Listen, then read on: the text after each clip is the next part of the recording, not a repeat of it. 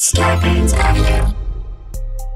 Yes, y'all. It is the new year and we have got new shit for you. Again, if you have not signed up for our newsletter, for Smart Funny and Black's newsletter, then you are missing out, okay? We are always creating new spaces to give you all content that is smart, that is funny, that is Black, and our newsletter is no different. Also, at the end of the day, we are really trying to make sure that we can connect with y'all outside of the Zuckerberg limitations. So you want to make sure that you are still in tune, locked in step, walking to the beat of the drum of Smart Funny and Black. Make sure you go to smartfunnyandblack.com and sign up for our newsletter. It comes out monthly. It's filled with information, with comedy, with messages from me, etc. And it really is something that we are very proud of. So make sure you sign up for our newsletter called The Union at smartfunnyandblack.com.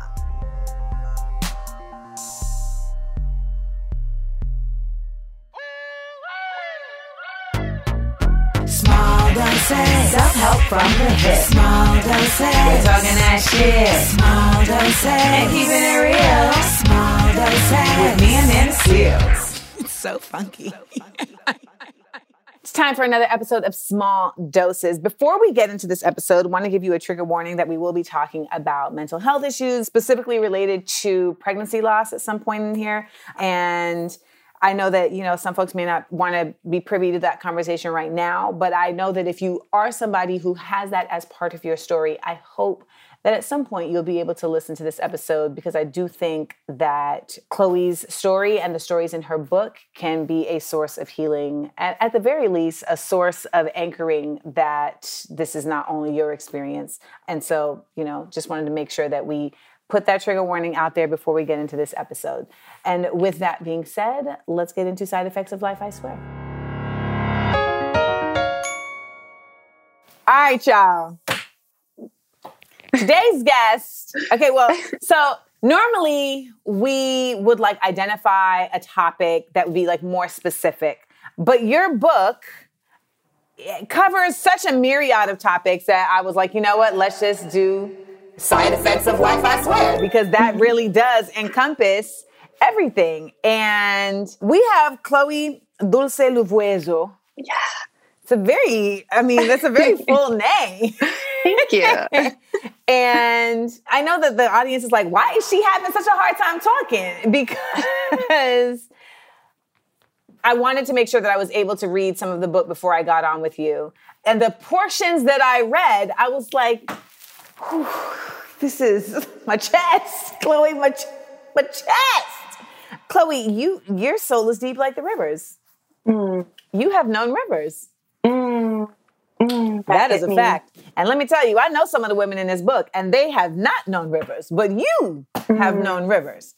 So Life, I Swear is your book, Intimate Stories from Black Women on Identity, Healing, and Self-Trust. And I think that there's definitely a lot of people who may pursue this type of literature, this type of, conversation, with the best of intentions. But what I noticed in this book is not only that there's just a transparency that I don't think we really see often by nature of just fear, or maybe sometimes it's we don't know if people are going to really care about that, et cetera, et cetera. But also there's a poeticism in the telling of the stories.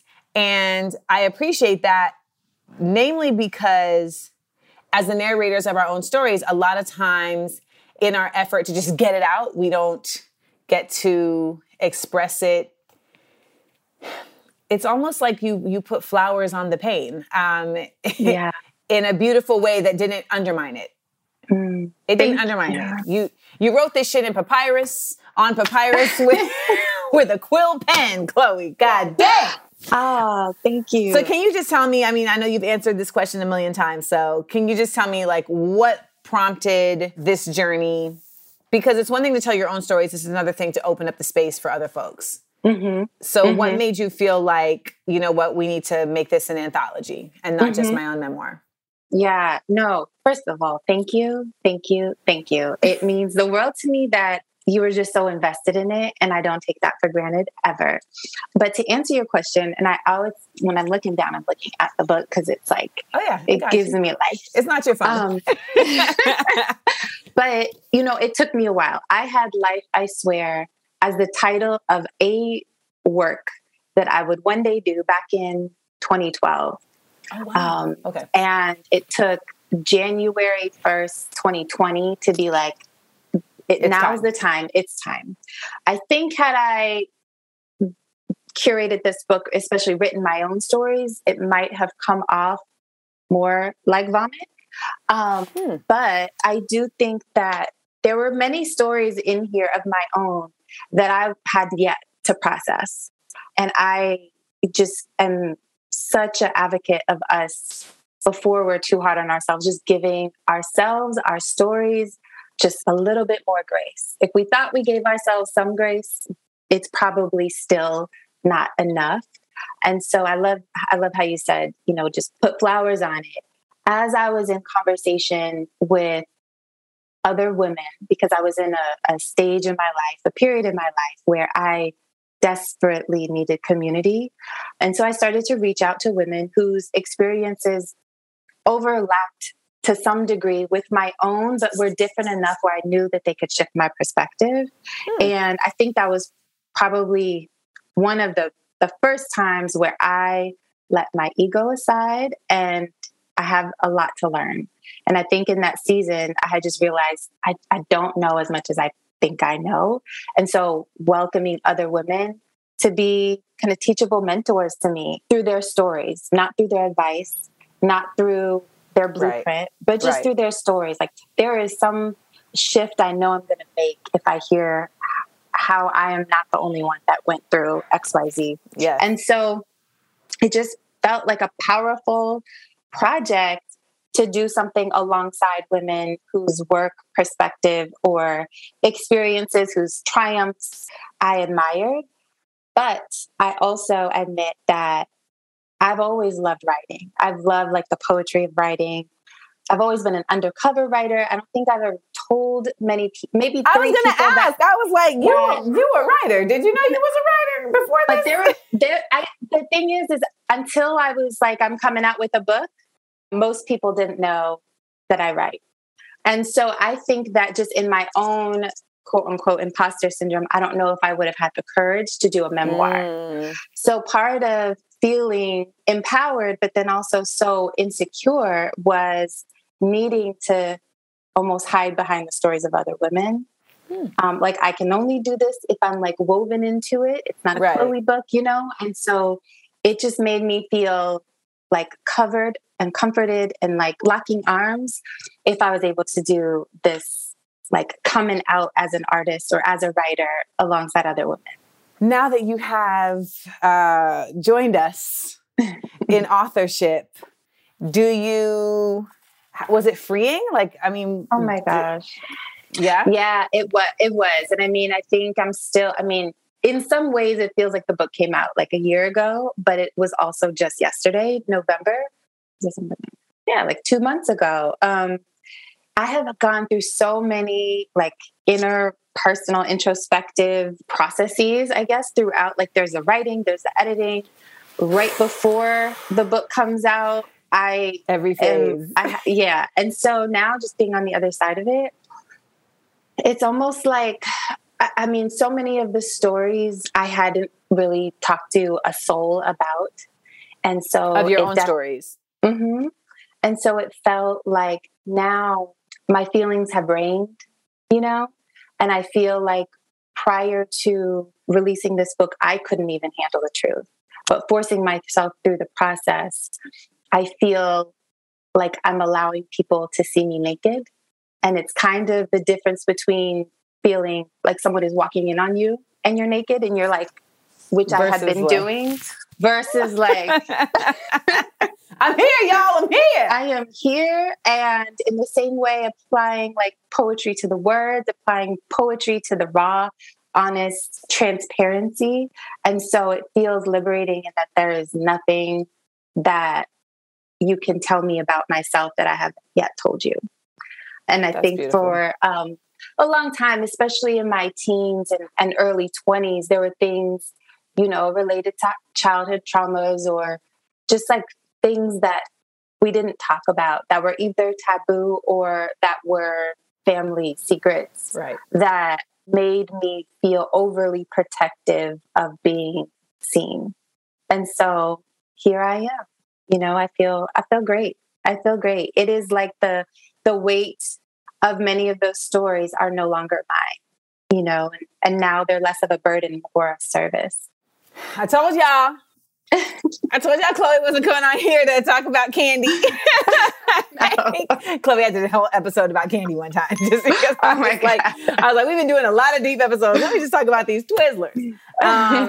There were 2 quotes that I was like, I mean, the book is so beautiful that like you don't want to underline things or highlight things, but I got these like very handy dandy see-through Post-its.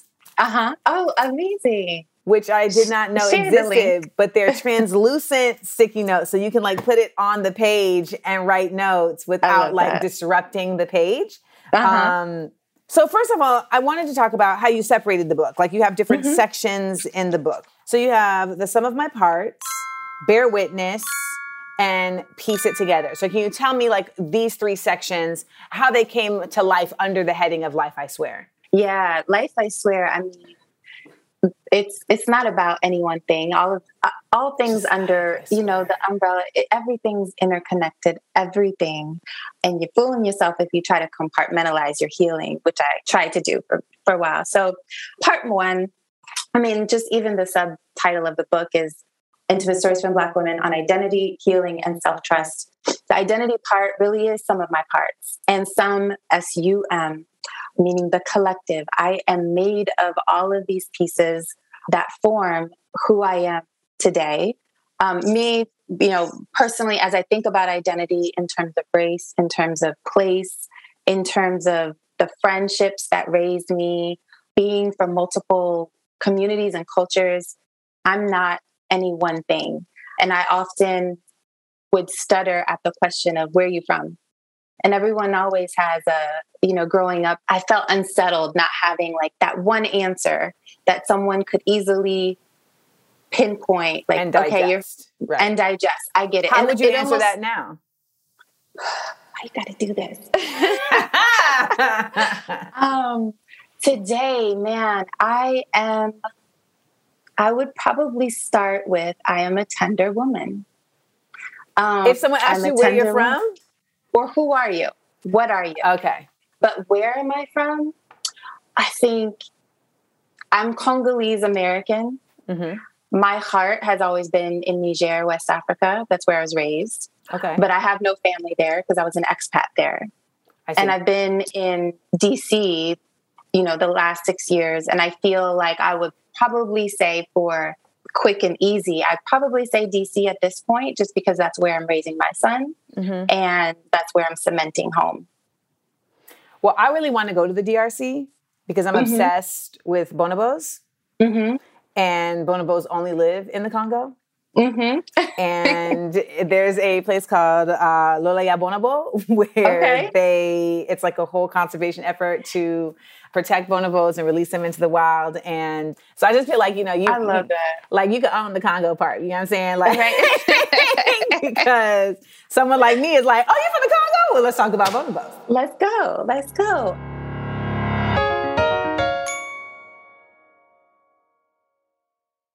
I feel you though, because when I was growing up, like my mom is from Grenada, but I was born here, but I was raised in a household of a Grenadian woman. So like that's the culture I was raised in. But then when I was outside of the home, I'm a Black American. And like I was born in LA, but then I grew up in Orlando, but then I spent like my formative years in New York. And so it used to kind of always feel like clumsy when people ask like, where are you from? Like you want to just be able to say like, I'm from Detroit. What up though? You know what I'm saying? Because America is very much about like, I'm from this place right here. I know everybody here. I know all the slang here. I know this street, etc. And particularly like I was very immersed in hip hop and it just felt like that was such a intricate part of people's identity and mine felt splintered. And it was just like, like, I mean, I'm from like these places, like, I could do all the Master P with you, but also shout out to Brooklyn, So I feel you on that. And then you end up feeling like you're doing the work for everybody else, not you. Yes. And when you're from multiple places and each of those multiple places have their very distinct cultures and perspective and worldviews, and you're the melting pot of all of those. And I think wherever we sit on the spectrum of race or place or anything in between, I wanted to celebrate that clumsiness, and give poetry to it. So that's the sum of my parts. Part 2, Bear Witness, the first section of that part is Still I Rise, bear witness to all that I've been through, all that I'm capable of, all I don't know yet that I'm capable of, but I will rise. And the current of adieu, which is part of that, is really the current of goodbye and what grief looks like from different vantage points, whether it's a child or father or mother, brother. But for me, that's really where our resilience comes from. It's like what I've heard being termed as like post-traumatic growth. And it's really like leaning into, while strength can be viewed in so many different ways, can be demonstrated in so many different ways, it's the hardness and the softness and the balance of the two when we're going through something and surviving something. And then piece it together, PEACE, it's really, I think of all of the pieces that we are. And even Maya Angelou talks about how one of her poems is around how our friendships help us gather all of the pieces that we are. Mm-hmm. And so if some of our parts, we feel fragmented by not being able to really articulate our identity in a wholesome way, we're able to like piece it together and find peace through that. And so the peace speaks to the self-trust. It's like, while I might have stumbled, life might have thrown me a curveball or felt like it betrayed me, I will find peace by piecing myself together or being vulnerable enough to let my sisterhoods help me do that. And then trusting myself and my discernment as I walk through womanhood and, into the horizon. What sign are you? Virgo. Oh. Because I'm a Virgo rising, and I feel like we live tortured existence. Yes. Yes. Because we unwittingly seek perfection in an imperfect world. And it's not even like we are consciously, it's just like we're attuned to this like aspiration of togetherness that just doesn't exist. It doesn't. Yeah. No, it doesn't. And I think that's what a lot of these stories help to demonstrate, is just the reality that like, there's this presentation. You actually have a dope quote in here where you say, the world expects the strength of Black women to be demonstrated through restraint of our true selves. Yes. And I think for a lot of people that resonates in a very literal way. It's like, I'm going through this, but my strength is demonstrated by you not knowing that I'm going through this. Yes. That's it. And that's an expectation that like other Black women hold to each other. Right. It's just kind of this understanding that our selflessness is really about like not having to put anyone through like what we're quote unquote put anyone through what we're going through. Right. And then on top of that, just like, even if you take it to like the angry Black woman of it all, this idea that like, I remember I had a boss who was like, you need to smile more because you're making the office think you're an angry Black woman. I was like, but I am. Right. I am an angry Black woman. So I'm not sure what is the problem. And he was like, you just don't want people to think that about you. So, in reading this book and seeing just the ways in which all of the women in the book are really just telling stories that they may have also never told before either. So I think it's dope that you created space for that. No, that hits. I've always been a perfectionist, I think, up until deciding to and just like fully writing out these essays. And I think I used perfectionism to cover up for not really wanting to look the monsters face to face. I think I tried to use perfectionism as a way to be like, that's not my story. That's not my story. See, this is my story. When I was almost denying certain experiences and what I thought they might have said about me in my most insecure seasons in life. But I do think that the more of us do it and try to, create this standard of perfectionism, the less permission we're giving other women to just be themselves, to just be raw, to just be real. I use That's Not My Story when I'm spiraling, when I'm doing it, when I'm catastrophizing, and I'm like, that's not your story. You don't even know what that is, so stop doing that. So that's when I use that. But in listening to you, so you're saying like perfectionism for you would show up in places where like you didn't want people to look at you a certain way? I didn't want pity. I didn't want anyone to look at me as broken. But you've gone through so much weak. shit. How are you? I know. But it's really hard to take yourself out of yourself. Like, I think for me too, I didn't have a strong, I don't know if I didn't have a strong family. I moved around a lot growing up. There was nothing that felt like grounded, the anchor. Yeah. To return to. And so, as I'm going through life and then like get punched from this side, get punched from this side.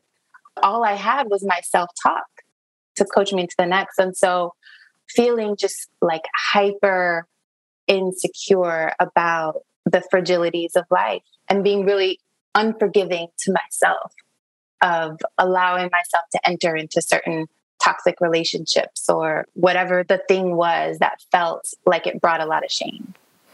If I seem all over the place, it's because, a lot of times when we do interviews on this podcast, like it'll be a very specific topic. And I also want to be respectful of like some of the topics in this book are very, very heavy in a way that I'm just like, I don't want you to have to talk about it all the time. But we can talk about it. Well, I did a whole podcast episode about when I had a miscarriage, and I had never been through that experience before. And it took me a while. It took me a year to be able to like, okay, I'm going to like talk about it. And I did so with the intention of, I think what this book is about, which is the idea that there's a certain philanthropy and transparency. There's a real giving that comes with when you share your story that a lot of people receive in a way that's very basic in the sense that it just makes them feel like they're not alone in their own experience. And so much of us in this like overpopulated world feel so isolated in our own experience. Even if the other person didn't go through the exact same thing, it's just like, oh, but you had something adjacent. Got it. And, when you talk about the loss of your son, Molly, one thing I will say is that, again, you're a writer because, honey, these words are, it's very difficult to make pain feel pleasant. Like when reading. That's the gift of poetry, is being able, like that's Toni Morrison's gift, is that you're reading about Pecola and you're like, this sucks, but it's so beautiful, but it sucks. Yeah, no, that was, writing that story. I went to therapy. Because I was going to ask, like, how did you get to the place to write this story? Yeah, I went to therapy, and it was interesting because that same summer, I became friends or started to watch the stories of other women who actually went through similar experiences that same summer. I see. But my therapist kept asking me, what are you going to do to memorialize Molly? What are you going to do? Are you going to plant a tree? Are you going to make something like a physical thing? And I thought about the, tree planting thing. I thought about, the necklace or something, physical. But this was my best way, is through words and through a way that articulated it as if the loss was physical, but in spirit, he's still here. And I felt that really strongly through my son as well. And so it's almost, to me, Cradled by the Sun is almost a contribution to my son, who continued to talk about the baby probably up until this past summer, for 2 or 3 years after. Wow. And so, yeah. And I mean, every day Molly's name would be in the home. And that was probably the most comforting thing. And so I think I just wanted to make it a story that was less about loss, but really honoring just the presence of the spirit, though, the physical presence was never here outside of the womb, but it was a way for me to put it to rest and fully accepting that experience without looking to the light, literally the sun, looking to the light, and not it almost re-triggering me to feel like I was doomed, like the sense of doom because of it, which in that moment I very much did feel, because I was at the same time going through a separation with the father as well. And so there was this cloud of doom of how do I get out of it? But if I feel like the sun is God is literally always hovering over me, that's the biggest sense of comfort I could have in that season.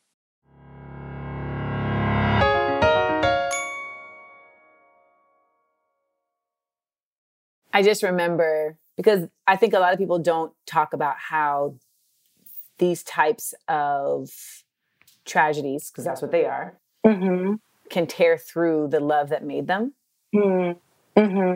And I think a lot of times, like, we don't see it coming. Like, it's, you know, it's an earthquake, right? It's a cataclysmic event that can, like, create all of this.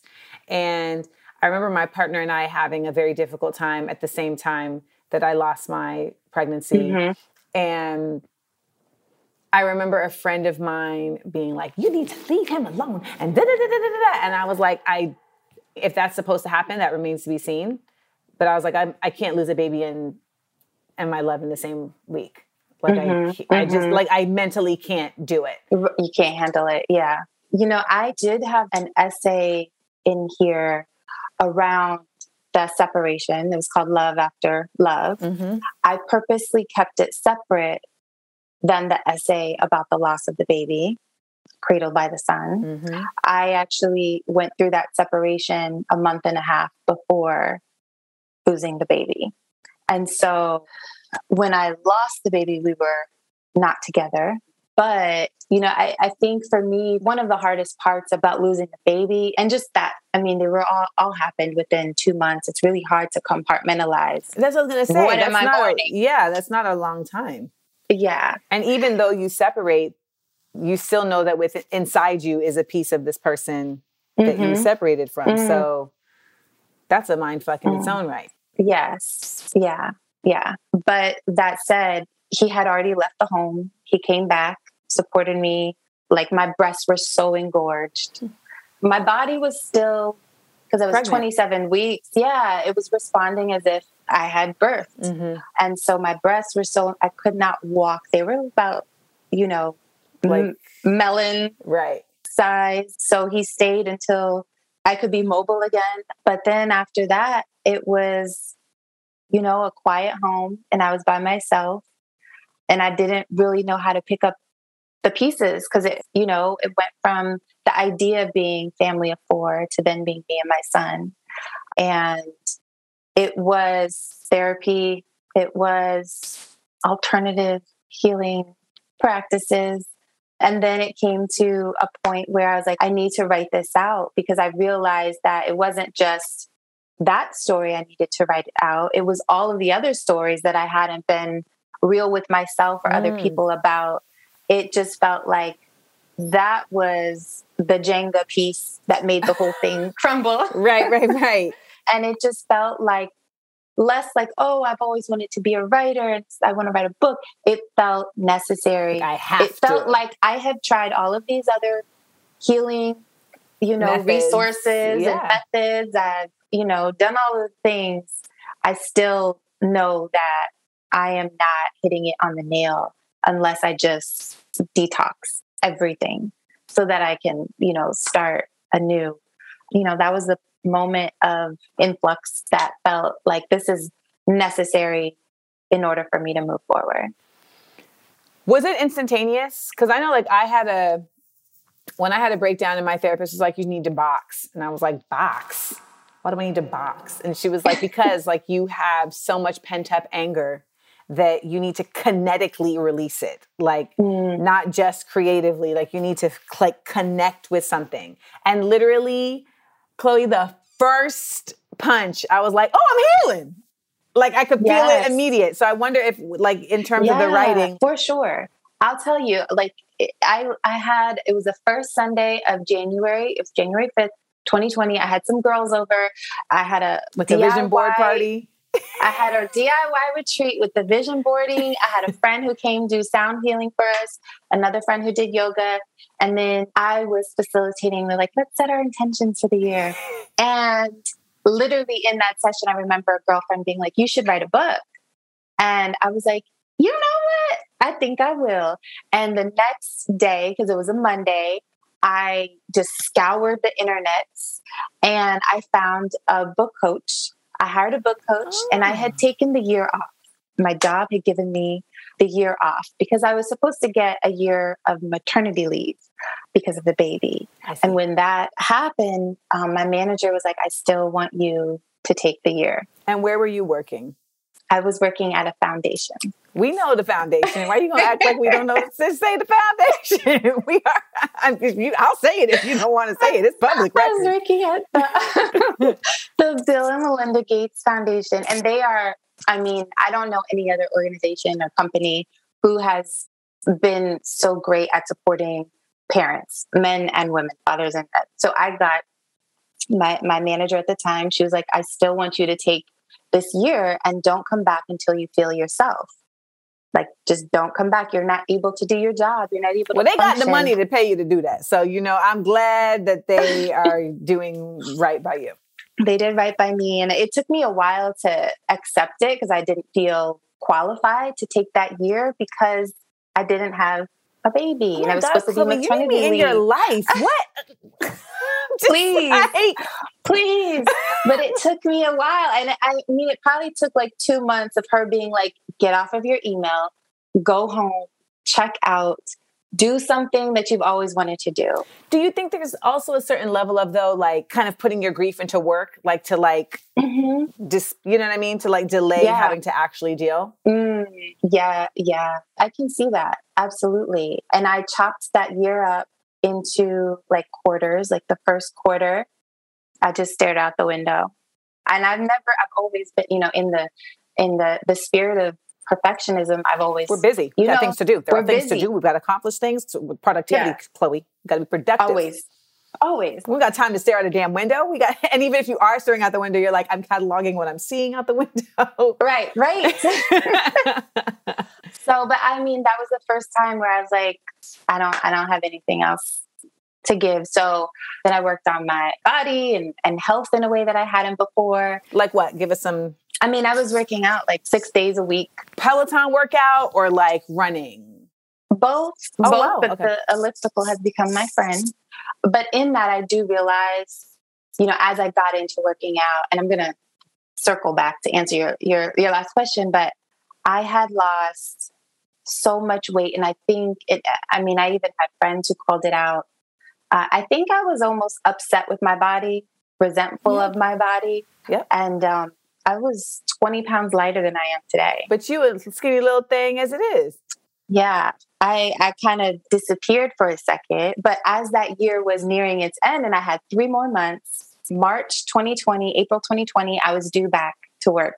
So January, when my girlfriend was like, you should write a book, I was like, that's how I'm going to spend my next quarter. Thank you for giving me, homework. And I hired a book coach. I said 10 weeks, use it as my full-time job. That's all I want to do. Just 10 weeks. I want to write all my stories. I want to get all of these women on board.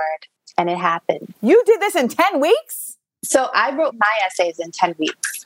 Okay. I got pretty much most of the women on board. And the goal was by March, I want to pitch a book.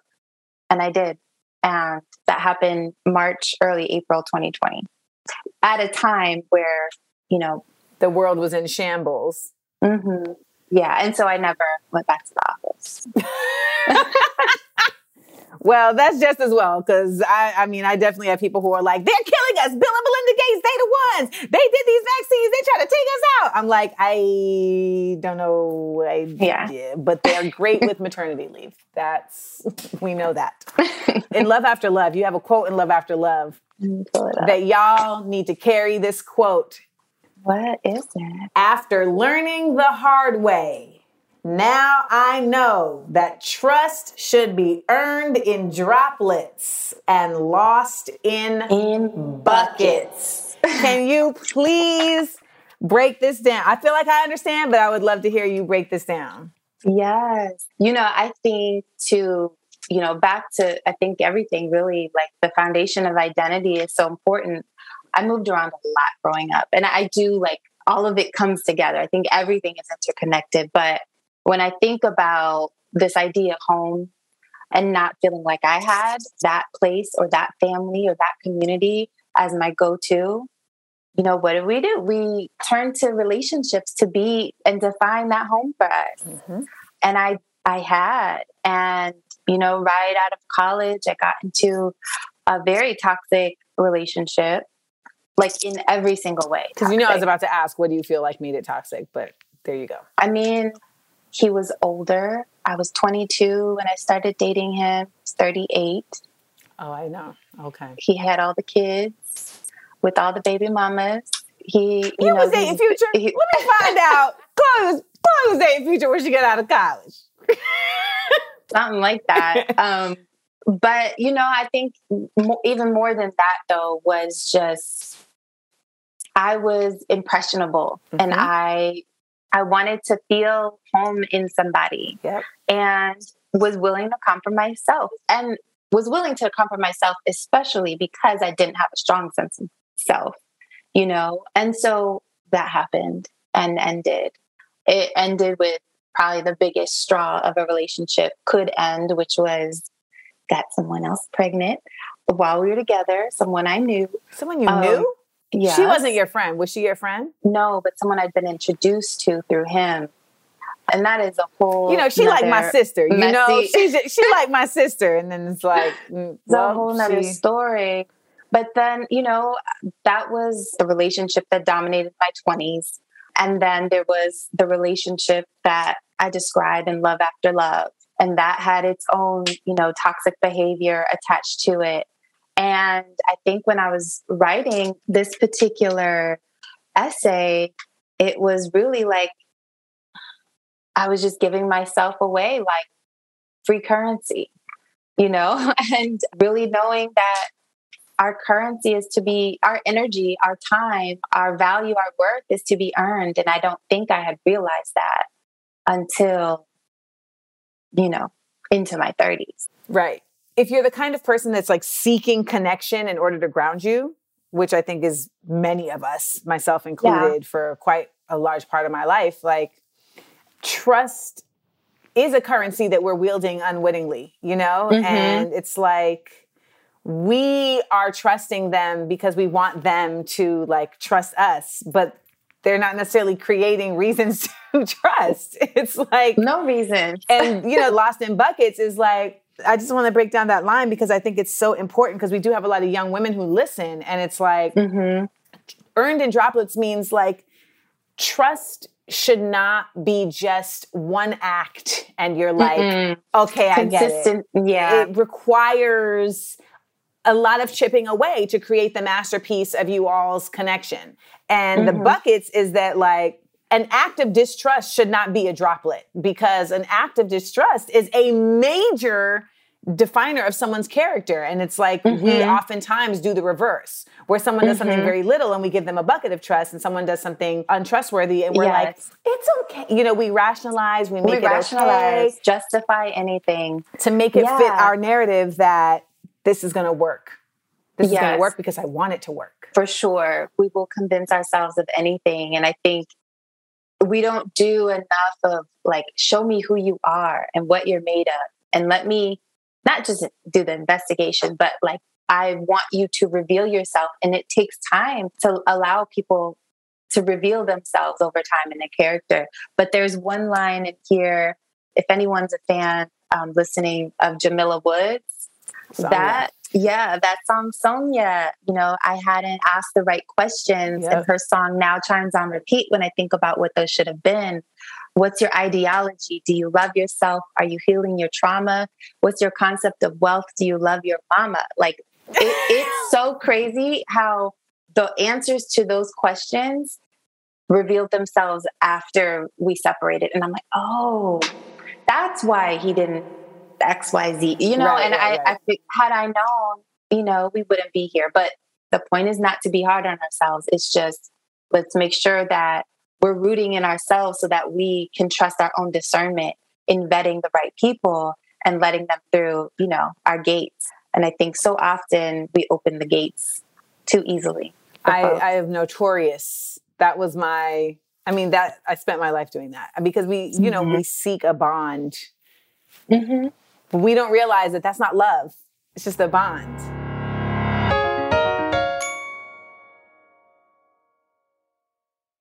You said that there were stories in here that you felt weren't necessarily advice, but they were freeing for you. What was a story that gave you an aha moment? I think when I say not advice, I also, in this like healing space, or even as we talk about therapy, and I think, we're always, a lot of us are really looking for answers. What do I do? You've been through a breakup. What do I do now that I'm going? And I'm like, I cannot. The point is get to know yourself. The point is get to know your needs. The point is like learn to trust yourself. I don't believe there's blueprints, and so I'm often hesitant to provide advice, but I can share my story. No, I mean, what I mean is this. Like sometimes people will share their story and you're like, oh, I didn't even think of that, like as an option. Like, did you have any of those moments in this when, there was a woman who shared a story that kind of made you maybe change? You mentioned that there were times where you read a story that made you have a change in perspective, or that maybe like had you consider something differently. Even if you didn't necessarily land there, you considered something differently. Yeah, absolutely. I mean, I could probably go down the whole list of what each woman has taught me. But I think the two that come to mind, one, Dion Ivory's story is also about surviving sexual trauma and just like their journey to joy in survivorship. I think Lauren Ash, she's become a good friend. She's the woman behind Black Girl in Om, and she's done a lot of work on ancestral healing. Oh, okay. And I think for me, that's really not something I ever explored before, because both sides of my family have just always been very like decentralized. Like I didn't know my grandparents on my dad's side. I wasn't close to my mother's side. There's a lot of things I don't know about the people who came before me. I see. There's a lot of stories from my dad and from my mom that I just don't know. And so I think just the idea of our ancestor stories being like a resource for us learning ourselves, I've become fascinated by that since. In terms of like filling the gaps of my own identity, like I can't truly know why I have some of the habits I have or some of the perspectives I have without really understanding how my mom adopted those perspectives from her mother. And then unknowingly, without sharing those stories or her traumas, I'm adopting them with, going through the world thinking this is how we do things just because I've been taught by example, but not really have an explanation for it. Right. And so it's helped me, I think, give a relationship with my father a second chance and give my mom more grace. The parent work is a doozy in itself. Yeah. Because, you realize you're like, I guess you guys are humans. Right. And I guess you did have a life before me. But like, get it together. Right. Because it's supposed to always be about me. I mean, the way parents and children is set up, that's the way it's set up, It's like, I didn't choose to be here. You brought me here. So by nature, this is the dynamic. But it really,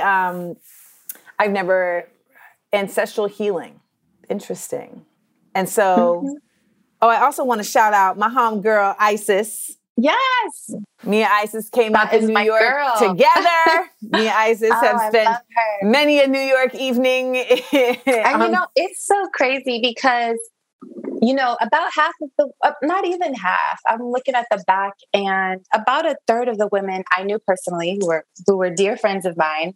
The rest of the women, I just love their work, and Eneafe, I just love her writing. She is a poet. And I just reached out and I said, hey, I'm working on this project. I want to curate Black women's voices. It's going to be amazing. I hadn't yet had a publisher. I was just like, just trust me. Right. Through email. And they all said yes. And Eneafe, she is like my kindred spirit. And it's just been amazing to like grow friendship with her and other women just by the strength of let's say the stories that we've never said out loud before, and let's see where it goes. But she's been such a soldier and a champion of this work. I gotta hit up Ice. I mean, even you're like Inyafe. I'm like, give me Ice. ISIS. You know, when you meet people at different phases in life, you know, it's like there's just a different. And it's so crazy because I had never met her in person, though. Between asking her if she could be part of this book and my first LA event in November, I had never met her, but we would FaceTime on the phone. We'd cry on the phone. Right. And my first time to LA, I spent the night at her house and we had a sleepover and it felt like I knew her from another life, you know?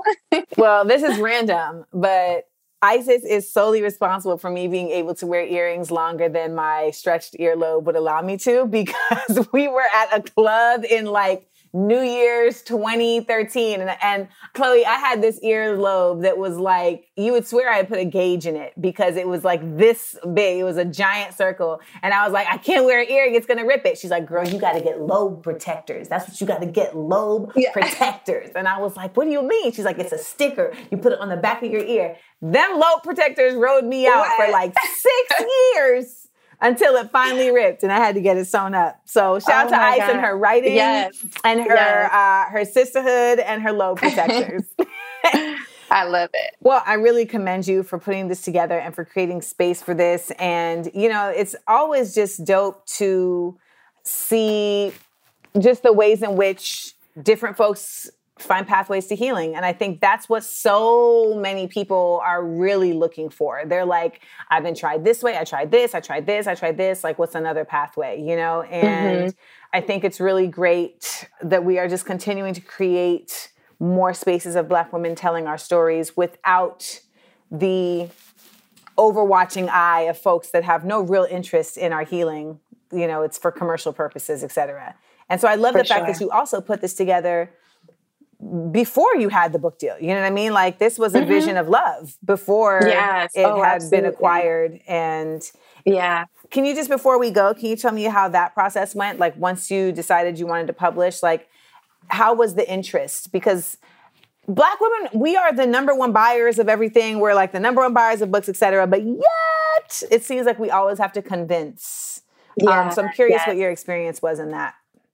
I think it was just divine timing. So I set the 10 weeks to do my essays and then started to invite other women or ask other women to share their essays. And I curated essays in very different ways because not all of the women might say that they are writers. Right. And so I worked with them in different ways. But, you know, I didn't know anything about the publishing process, like anything. I know I'm very entrepreneurial. And so in my head, I was going to self-publish this. And I had actually created a whole spread, like 100-page spread, because I knew I wanted it to be photography and design, and I'm very like aesthetically driven. And the book coach, in the middle of working with her, because I was like, I think I'm going to self-publish. Yeah, but I hadn't even thought about it or thought I would think about it until after the full project was done. And then I'd be like, okay, what do I do with this now? But in the middle of working with her for 10 weeks, she said, I think I want to be a literary agent. Will you be my first client? What? Yeah. Serendipity. And again, like, I didn't even know as we were on the Zoom, I was like, what is a literary agent? Like, I didn't know, like, just the business of publishing, but she had been so connected to the actual drafting, editing, you know, she knew the stories very intimately. You know, when we were book coaching, she was also like therapist, you know? Yes, so they are. I knew that I could trust her. I also I don't know if I even had the bandwidth to like heavily research anyone else. So I was like, okay, I don't have anything to lose. So I let me be her first client. And she was like, okay, well, we're putting together this proposal. Mid-March, she was like, okay, I'm going to start pitching this out. Every 2 weeks, I'll come back to you and tell you, you know, a progress update. Don't hit me up in the in-between. Like, did you hear from, She's like, every 2 weeks, that's it. literally, she started to pitch mid-March. 2 weeks later, she said, Harper is interested in the call. And I had the call, and this was, end March. I had the call or first week of April, and they said they were interested, like on the call. I also think the timing related to the world and what was happening in spring 2020, everyone was amplifying. I call it the Black Square Spring. Yes. The Black Square Spring, where people were just like, oh my God, Black people have been suffering this whole time. Let's put up a Black Square. Let's do it. But, it's like, we're going to use your ignorance to amplify the work. Right. And so, whatever, I think there was divine timing in my book coach and her, her pivot. Think? And then the fact that I just feel like this book felt on assignment for all of those reasons. And so I will say, they did say, we want you on that call early April. I didn't actually get a contract until in my inbox until August. And so I guess maybe that was, they were, pivoting to working from home and all of those things. But I also had heard them say, we want to move forward. And so when I got the contract in mid-August, they said, we want your final manuscript October 1st. So I had a month and a half of editing, gathering all of the photos, or getting some of the women photo shoots, getting consent forms from the writers and it was when I show you my spreadsheet, my Virgo spreadsheet, it was massive. But between April and August, I was like, I'm not going to do more on this book until I have a contract. Okay. I just felt very adamant. I needed to be on my timing versus theirs without a contract. Fair. But I made it happen. October 1st, turned it in. Have you celebrated this? I do consider the book events celebrations because I did decide to do in-person book events. And so I went to a number of cities, including LA and Oakland and Atlanta, DC, New York, and Denver. And each of them felt like curated community where, there was tears, there was laughs, there was Black women, we were celebrating Black joy. They all felt like a celebration of not just my story, the stories that are in this book, but giving space to the women who were there to feel seen, loved, understood. And those felt like celebrations.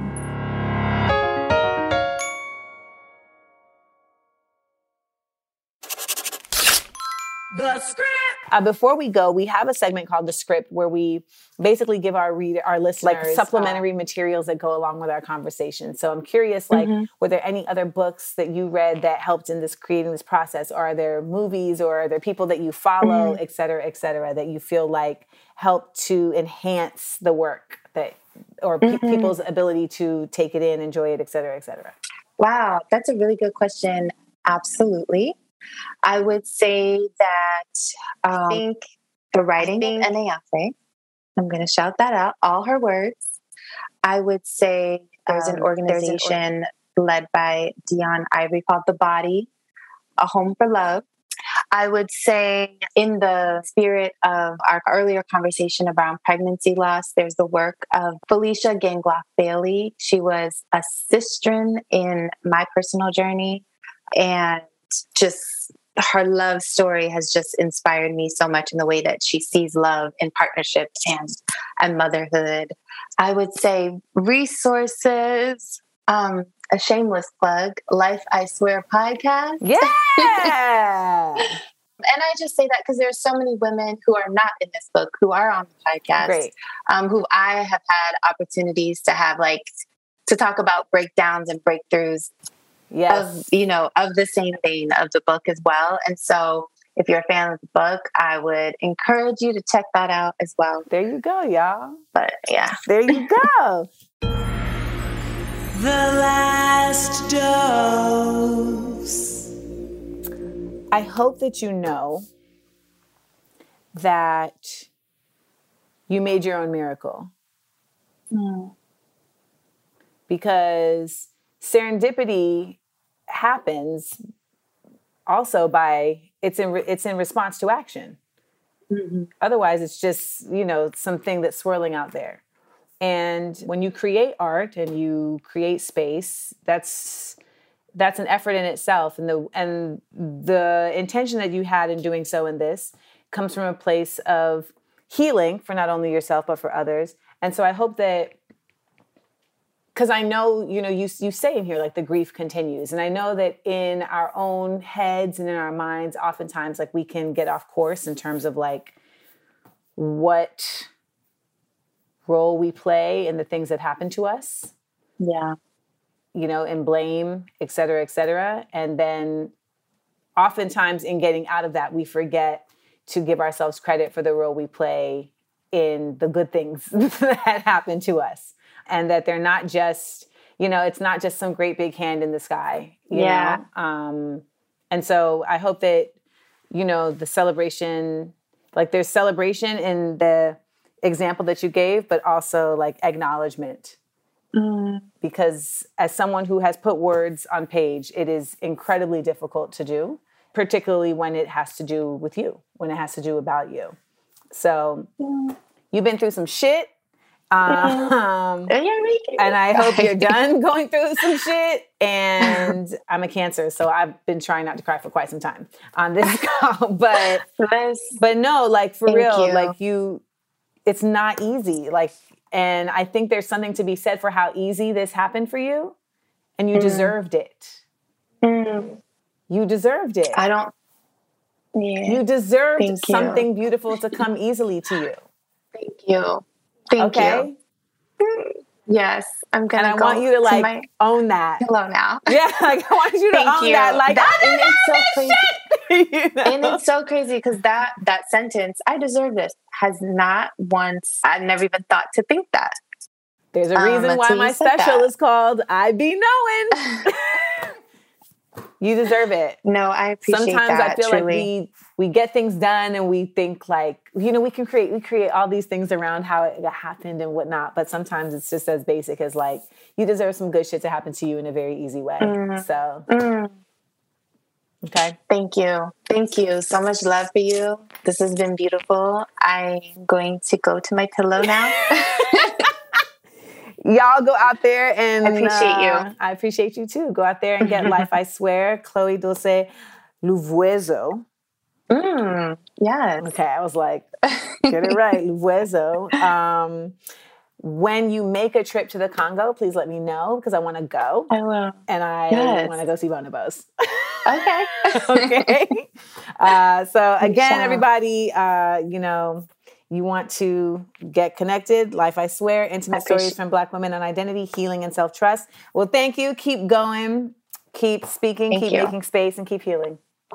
Thank you, Amanda. No doubt, Chloe.